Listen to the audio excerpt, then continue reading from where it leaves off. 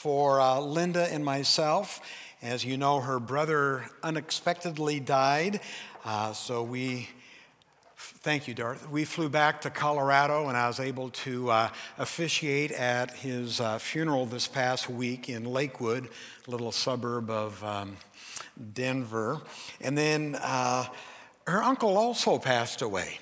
So it's been kind of hard for her family. She's still in Colorado with her mom and dad, but we just appreciate all of your prayers. Many of you sent texts and emails, and I see there's several cards on my desk. I didn't get back till about 12:30 last night.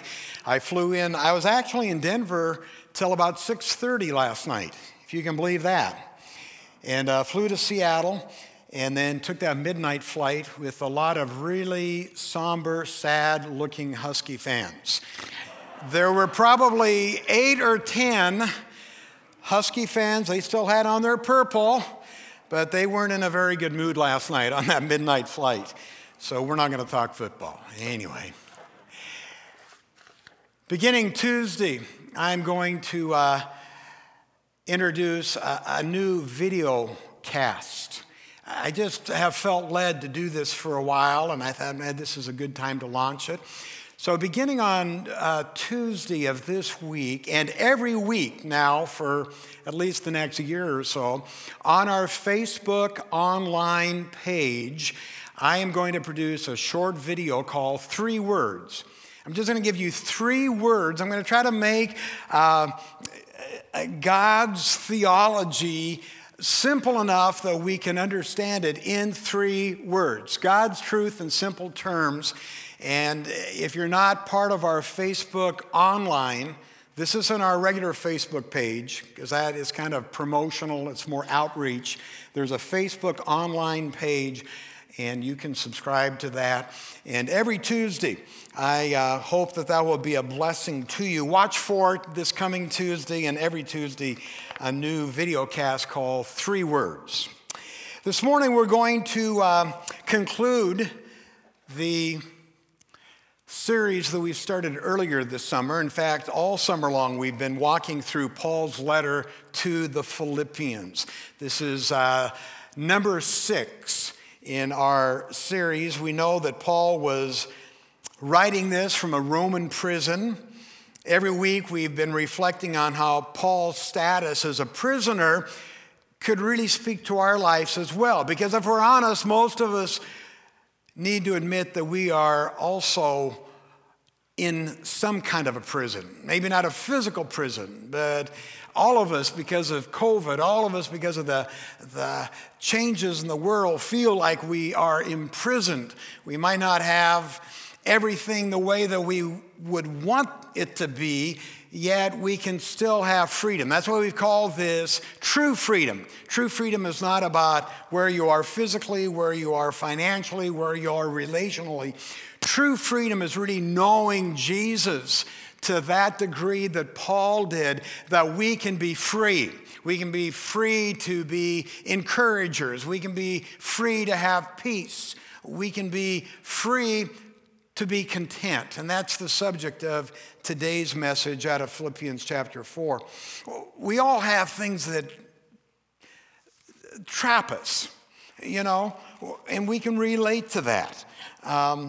But Paul was a free man. So this whole series has been about learning to rise above those prison walls of our life and discover what inner freedom's all about.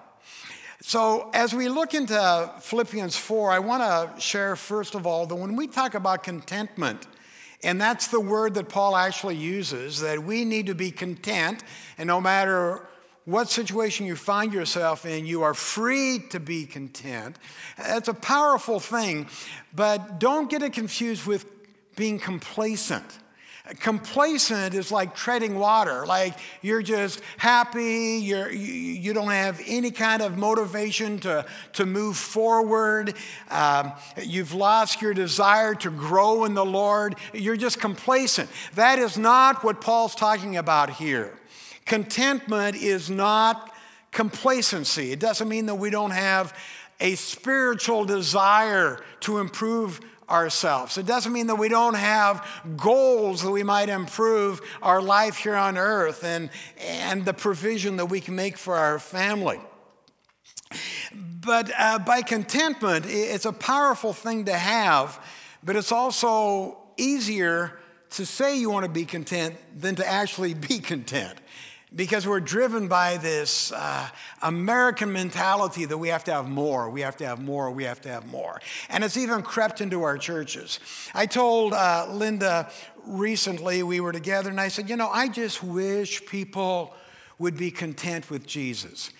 And I wasn't trying to be funny or cast judgment. But even in the church, people are always wanting more. It's not, Jesus is all we need, friends. Jesus, if you can cling to him, now he will bless you abundantly. But there is no, supernatural level that we need to attain other than connecting with Jesus and allowing his Holy Spirit to flow through us. Now, in this context in Philippians, and I always like to look at it contextually, we have to remember Paul was a prisoner, and he was not always provided even with his basic needs. I mean, they were dependent upon friends. The system of imprisonment wasn't the same as we have here in America. And in many countries even today, if your loved one's imprisoned, the family has to take them food. Now, that's not true in America, but it's true in many countries, and it was true here where Paul was. He was totally dependent upon his family, upon friends, to bring him food, to wash his clothes. And it was in that context that Paul wrote the letter. Remember, he was excited because he had received a care package from his friends in Philippi. Remember, he's writing the letter to them, thanking them for this care package. I don't know what was in the care package. Maybe some food, maybe some blankets, maybe some clothing. We know that it was delivered personally by another brother. And so at the very end of this letter that we've been studying, he acknowledges that gift. And in that acknowledgement, he shows us what true contentment really looks like. So let's read it, our text today. Philippians 4, beginning with verse 10. Paul says, I rejoice greatly in the Lord that at last you renewed your concern for me. Indeed, you were concerned, but you had no opportunity to show it. I'm not saying this because I'm in need, for I've learned to be content, whatever the circumstances. I know what it is to be in need. I know what it's like to have plenty. I've learned the secret of being content in any and every situation, whether I'm well-fed or hungry, whether I'm living in plenty or if I have want. I can do all things through Christ who gives me strength. And it was good of you to share in my troubles. He's thanking them for his care package. Moreover, as you Philippians know, in the early days of your acquaintance with the gospel, when I set out from Macedonia, not one church shared with me in the matter of giving and receiving, except you only. For even when I was in Thessalonica, you sent me aid more than once when I was in need. So here we see the church in Philippi. Man, they not only prayed for Paul, they sent him things. They cared for him. And in verse 17, he says, not that I desire your gifts. What I desire is that more be credited to your account. For I have received full payment and have more than enough. I am supplied now. I'm amply supplied now, that I've received from Epaphroditus the gifts that you sent. They're a fragrant offering, an acceptable sacrifice pleasing to God. And my God will meet your needs according to the riches of his glory in Christ Jesus. To our God and Father be glory forever and ever. Amen. What a powerful portion of Scripture. There are three things I want you to see here.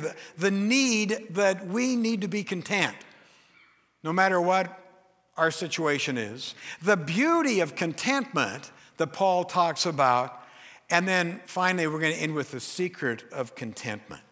But let's talk about the need of contentment. The reason we need contentment is because we're all basically discontented people. I mean, that's just kind of who we are in our selfish nature. There's always something that we want. There's always something we want changed. There's always something in us that wants something differently. The grass is always greener on the other side. We are people who are basically discontented. And again, the American media and just the American culture has driven us to always want more, and more. Now, it's not new. Solomon in Ecclesiastes talked about it. You can look it up. It's Ecclesiastes chapter 5, verse 10. This is what Solomon says. This is thousands of years before Paul. He says, whoever loves money will never have enough. Ever notice that? Whoever has money will never have enough. Whoever loves wealth is never satisfied. So Solomon back in Ecclesiastes says, humans without the new life that we have found in Christ Jesus are basically going to be selfish. We're going to be discontented. And there was a landmark study by Princeton University back in 2010, so it's about 10 years old. They tried to correlate household income with happiness. You know what they found? After your basic needs are met, now we're talking about food, clothing, and housing, those basic needs, doesn't matter how much you make, doesn't matter how big your house is, doesn't matter how many cars you drive, they found there is absolutely no increase of day-to-day well-being and happiness once those three basic needs are met. It's interesting, isn't it? You can have a good night's sleep whether you're on a roll-away or whether you're in a king-size mattress. You know what I'm saying? We don't think but we can't. And that's what Solomon was observing here. We tend to love money. We tend to love things. We tend to love experiences, whether that's spiritual experiences or emotional experiences. We're really satisfied with this roller coaster until we read about another roller coaster that goes 5 miles an hour faster. And then we think, oh man, we've got to go on that roller coaster. It's just the way that we are without contentment. And that's what Paul was saying here. Man, even if you continue to make more income all through your life, you're going to feel a lack and you're going to feel a desire for more if you don't embrace what Paul is saying here, the need that we have of simply being content. Look at verse 12 for a moment. I know what it is to be in need, and I know what it is to have plenty. So Paul experienced life on both sides. Whether he was hungry, whether he had extra food in his pantry, he learned how to be content. And I think he purposely sets up this, contrasting conditions, saying, I know what it's like to be hungry, to be in want. I've had plenty of really bad times. And I've also experienced what it means to be well-fed and to have things. I know how both of them feel, and I have learned to be content in either position. That is what we need to do if we are going to have true freedom in Christ. We need to embrace the fact we are free to be content without anything else, content where we are. And I know some of you are thinking, well, yeah, I understand you need to be content when you're poor, but why would you need to learn to be content when you're rich? Well, it's because having a lot of possessions does not automatically make you content. Because the source of our contentment is not in our things. It truly is in the security that we have of knowing that we are going to be taken care of by a God who loves us, a God who has adopted us, a God who will provide for us, a God who will protect us. Paul's saying, man, I learned to be content when I'm struggling, but I also needed to learn it when I had plenty. And if we don't learn that contentment, there's always going to be this kind of a sickness in our soul. We're always going to want something better, something flashier, bigger and better. We used to play that. The youth used to do that bigger and better game where they would go and exchange one thing for something that was bigger and better. And, it's a fun thing, but you can't allow your life to have that desire to have more than what you have. You need to learn to be content. Now, Paul didn't just talk about this in Philippians. You might remember in one of his other letters, it's 1 Timothy chapter 6. He says, godliness with contentment is great gain. And I'm here to tell you that you'll never find contentment until you find godliness. Paul says, we brought nothing into the world, we can take nothing out of it. If we have food and clothing, we'll be content with that. And then he warns us in verse 9 of 1 Timothy 6, those who want to get rich fall into temptation and a trap and into many foolish and harmful desires that plunge people into ruin and destruction. Man, that's what being discontent will do for you. Foolish and harmful desires that plunge you into ruin and destruction. That's a pretty strong statement. So why do we need contentment? Because whether we're rich or whether we're poor, whether we're hungry or well-fed, doesn't matter. If we are discontent, we will be unhappy, we'll be self-absorbed, we'll be ungrateful, we'll be never satisfied, we'll be empty. It's a miserable way to live. And it's a problem for a lot of humans. But you and I can be free to be content, whether we have much or whether we have little.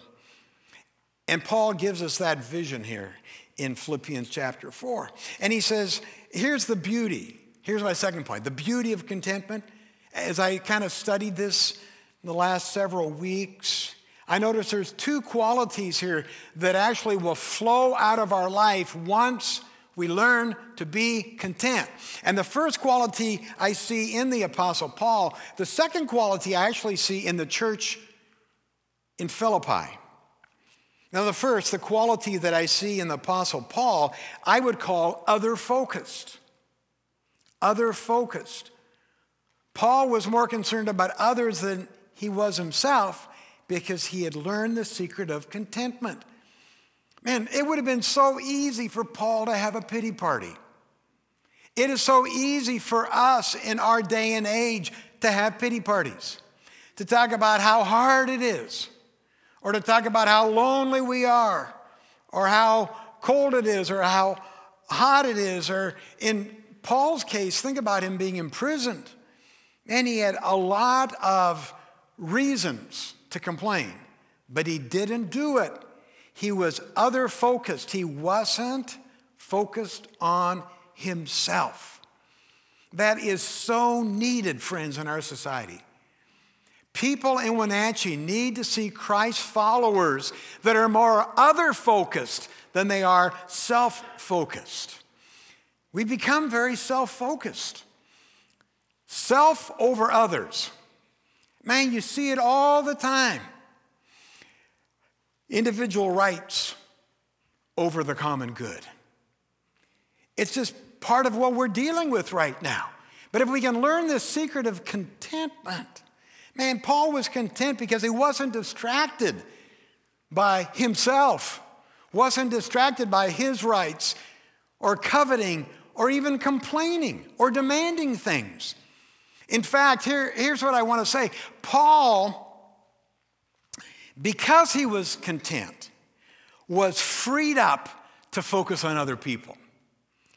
That's what I want people of Wenatchee First Assembly. I want us to be freed up during this time to serve other people.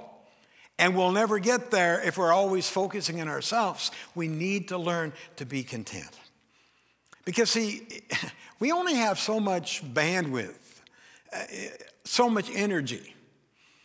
You know what I'm saying? And when you stop obsessing on all the things you don't have and all the things that you want, man, it frees you up to have this energy to reach out, to minister to others, to serve others, to pour into other people. Think about that. The more content we are, the better that we will be able to love people around us. I believe that. You'll have more emotional energy. You'll have more time to listen to them, to care about them, to serve them. Contentment is a wonderful thing, not only for yourself, but for others. It helps us, as it did Paul, be other-focused. And that's a beautiful thing. And then the other quality of life that I see is not found in Paul, but in the church in Philippi, and that is their generosity. Notice this is not the first care package that they gave to Paul. They had given him care packages in the past. And it was a real special church. They loved Paul. Paul loved them. In verses 15 and 16, he recounts, Matt, there was no other churches that shared with me. Now, he wasn't focusing on the negative. He wasn't criticizing other churches. He was just making a statement, and he was affirming the church in Philippi. Man, when I was in Thessalonica, you were the ones that sent me aid, and you did it more than one time. Another place in 2 Corinthians where Paul's talking about the special relief offering. And by the way, thank you for your generosity for Convoy of Hope and what we're doing down in Haiti. I just looked at last week's income summary. I just kind of glanced at it early this morning, and I see $600 came in last week to add to the $6,000 that we sent the week before to send a Convoy of Hope to help people in Haiti. So thank you. I'm kind of preaching to the choir here. I know that when I talk about generosity, because you are a special church and you are generous as well. And in 2 Corinthians, Paul's talking about the very same thing that we did recently. We took a special relief offering, but this time it wasn't an earthquake in Haiti, it was a famine in Jerusalem. People were hungry. There was a famine. And Paul, in 2 Corinthians, refers back to the church in Philippi, and he says, your overflowing joy and extreme poverty welled up in rich generosity. Did you catch that? It didn't say they were a prosperous church with lots of cash reserves, and so they were able to help the people in Jerusalem. Paul says, you were joyful, and out of your poverty, you gave generously. It has to do with contentment, friends. Those people in Philippi weren't well off, but they loved to give. It wasn't a duty to them, it was a joy. And if you're not a content person, if I'm not a content person, I will not enjoy giving, and I won't give much. Because I don't feel like I have enough to give if I'm always wanting more for myself. But the people of Philippi had learned this level of contentment, again, not because they were rich, but because they understood God's grace.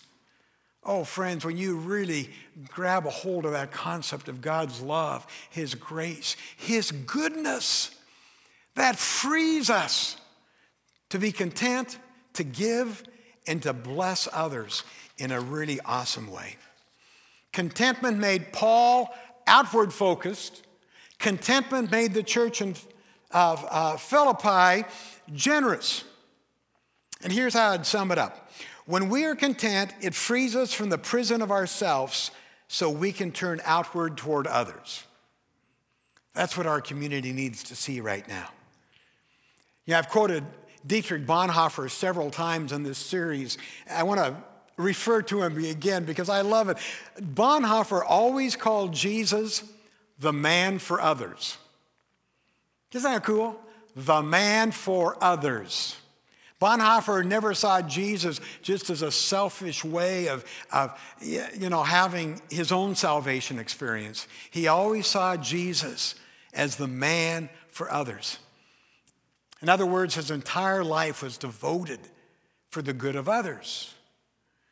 And it's not the kind of people we want to be. Well, the third thing here is the secret of contentment. You've heard this scripture many, many times. The secret comes in verse 13. I can do all this. What's he talking about? He's talking about the things that we just unpacked here. That whether he's hungry or well-fed, whether he's poor or rich, whether he's sick or healthy, whether he's imprisoned or not imprisoned, he can be content. I can do it through Christ who gives me strength. That verse is about contentment. That's the secret of contentment. And that's ironic that the word is content. You might remember, this is probably 10, 12 years ago, there was this Australian author. Her name was Rhonda Byrne. And Rhonda Byrne wrote this book called The Secret, The Law of Attraction. And Oprah loved it and promoted it, and millions of people bought the book. But it was exactly opposite of what Jesus wants us to be. It's exactly opposite of what the Word of God tells us. This book taught about how if you focus your thoughts and your energies, you can change your reality to fit your will. Paul says, no, I don't care. This lady can sell millions of books. It's not true. The Word of God teaches the opposite. Paul's saying the secret is actually changing your will to fit your reality. Changing your will to fit your reality. I don't have everything I'd like, but I'm content. I don't know what tomorrow's going to bring, but it's going to be a good day. See, Paul describes what this means, and we learn some things about that. That's a powerful scripture. It's a process. Notice what he says, I have learned to be content. So don't be hard on yourself if you're still struggling with this. It's a process. It's nothing that just happens overnight. You can't just pray and all of a sudden, you're content. Contentment is a skill. It's a process. It takes time for you and I to develop. It doesn't happen overnight. Martin Luther said, next to faith, this is the highest art, to be content with the calling in which God has placed you. Even Luther knew the importance of contentment. But it's a process. You walk through it. You feel the pain. You actually experience God's faithfulness in the midst of your poverty, in the midst of your pain, in the midst of your grief. And Paul says, I've learned that. It's a process. So it's a process for us. We're learning, right? So we study the Word of God every Sunday morning. Secondly, it's not just a process, it is a perspective. What lens are you looking through? Are you looking through the lens of God's Word? Are you looking through the lens of some news source that you watch? Are you looking through the lens of your own feelings? All through this letter, we've learned that Paul reveals a certain perspective that he has. Paul viewed this life here on earth as temporary, as only a preview to the main event. Now, does that make sense? All through the letter, we've seen he talks about another day that's coming. Another day when Jesus Christ will return and put an end to history as we know it. He will make all things right. He's promised us. Justice will prevail and eternity will begin. And Paul is inviting you and I, and we need to remind ourselves daily, this world is not our home, friends. We're just passing through. This is not the main event. Man, if we can get that perspective, that this life, in light of reality, is very temporal. It changes everything. I've mentioned it several times. I want to mention it again. If you've asked Christ into your heart, your citizenship is in heaven.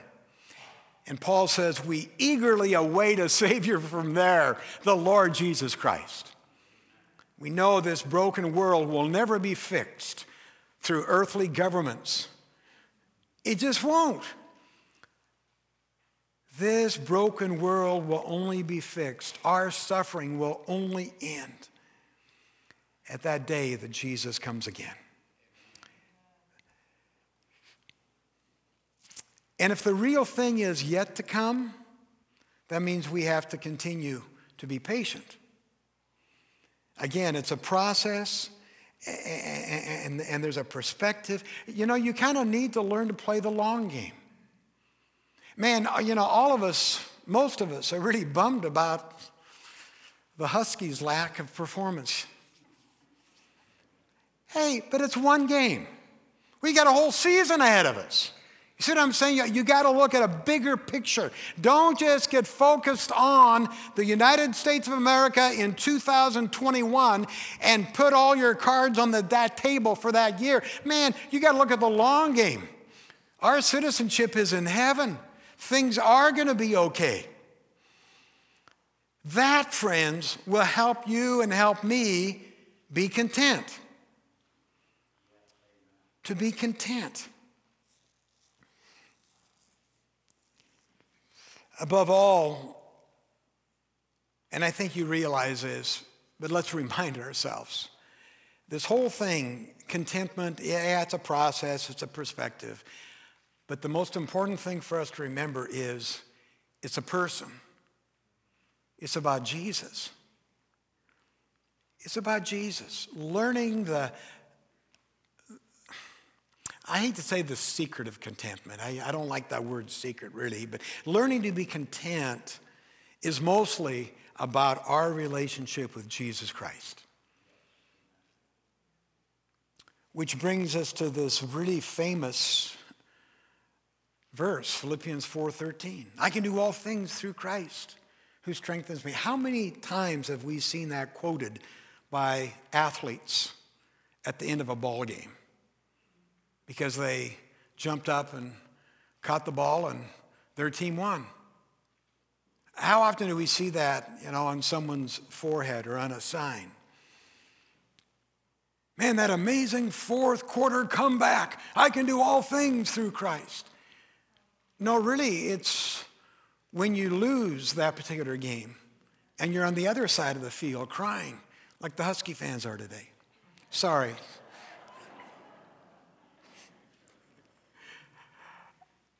That's when you can say, I can do all things through Christ who strengthens me. I can have a right perspective about this. I can be content. Some of us need to ask God for this new perspective, that we can do all things through Christ who strengthens us. It's about learning to find contentment and joy in hard places. That's what Paul was saying here. The only way I've been able to be content in hard times, in disappointing times, in times when my guy didn't get elected, in times that I've got to do things I don't want to do. The only way that I can be content is through Jesus Christ. He is our strength, friends. The person of Jesus. Christ has the strength and he wants to give it to us today. Our strength comes from Jesus. Our life comes from Jesus. Last night, about 10:30, I was sitting at the Seattle airport and I was reviewing my notes. And it just popped into my head the scripture in John chapter 15, where Jesus says, I am the vine and you're the branches. And if you remain in me and I in you, you will bear much fruit. Our contentment is only going to come as we abide in Jesus. Apart from him, we will never be content. If we want to live this beautiful life of contentment that's others-focused and generous, we've got to stay plugged into our power source. And that's why I just want to encourage you. Be in the Word daily. Be in prayer continually. If you want to be content, you have got to walk close to Jesus. Spend time with him each day. Listen to his voice. Meditate on what he's saying to you. And when you feel that discontentment coming on, and we all will this week in some area of our life, when we're tempted to fill the emptiness of our discontentment with some kind of temporal thing, we just need to take a deep breath and say, I can do all things through Christ who strengthens me. And ask the presence of the Holy Spirit to fill us, because our strength only comes through Jesus. Allow his presence to fill you, to energize you. We need that power for contentment. We need that power for peace or for joy or many of the other things that we've talked about this summer. Paul learned it from sitting in a Roman jail. You and I have an opportunity to do it right now in our present circumstances, during our frustrations, during the prisons we face. What a great opportunity we have to learn to be content, to be free. Again, it doesn't mean complacency. It doesn't mean that you don't want some things to be different than they are. It doesn't mean that you don't even work toward those things. But it means when certain things don't change, you're okay with it. Because through Christ, you learn to be content. You've learned that really, in the big picture, it doesn't matter. You'll be here 60, 70, 80, 90 years. In the picture of eternity, man, all these earthly things just fade away if we can have that perspective. We know in all things it's the will of Christ for us to give thanks. We need to trust the goodness of God. True freedom comes through your trust in Jesus, not just for your salvation, but for your very life. And as we've learned out of the book of Philippians during these past 3 months, there's 6 things that we are free to do. Whether we're in jail, whether we have a lot, whether we have a little, whether things are going our way, whether prayers are answered, whatever, we have true freedom to be encouragers. We have freedom to suffer, because Christ is inviting us into his suffering. We're free to shine. Remember that message? We're free to shine. We're free to be confident. We're free to have peace. And in chapter 4, we've learned we're free to be content. Let's bow our head in a word of prayer. Heavenly Father, we want to have peace. We want to be encouragers. We want to shine. We want to be content. But God, we can't do it on our own. We need your help. So as we conclude our time together, we just pause and we ask that your Holy Spirit will help us to plug in to the source of our contentment, the source of our peace, the source of our joy, the source of our ability to suffer with the right attitude. And Lord, that source is Jesus Christ. I pray, oh God, that each one of us in this room, each one of us watching on live stream today, will take just a moment right now, recommit ourselves to serving you, to trusting you, to being your disciples. Help us to learn whatever we're facing. Even though outwardly we might have some restraints, we might be in prison, but Lord, inwardly, like Paul was, we have experienced true freedom, and we can do all things through you, the one who gives us strength. Amen. Amen.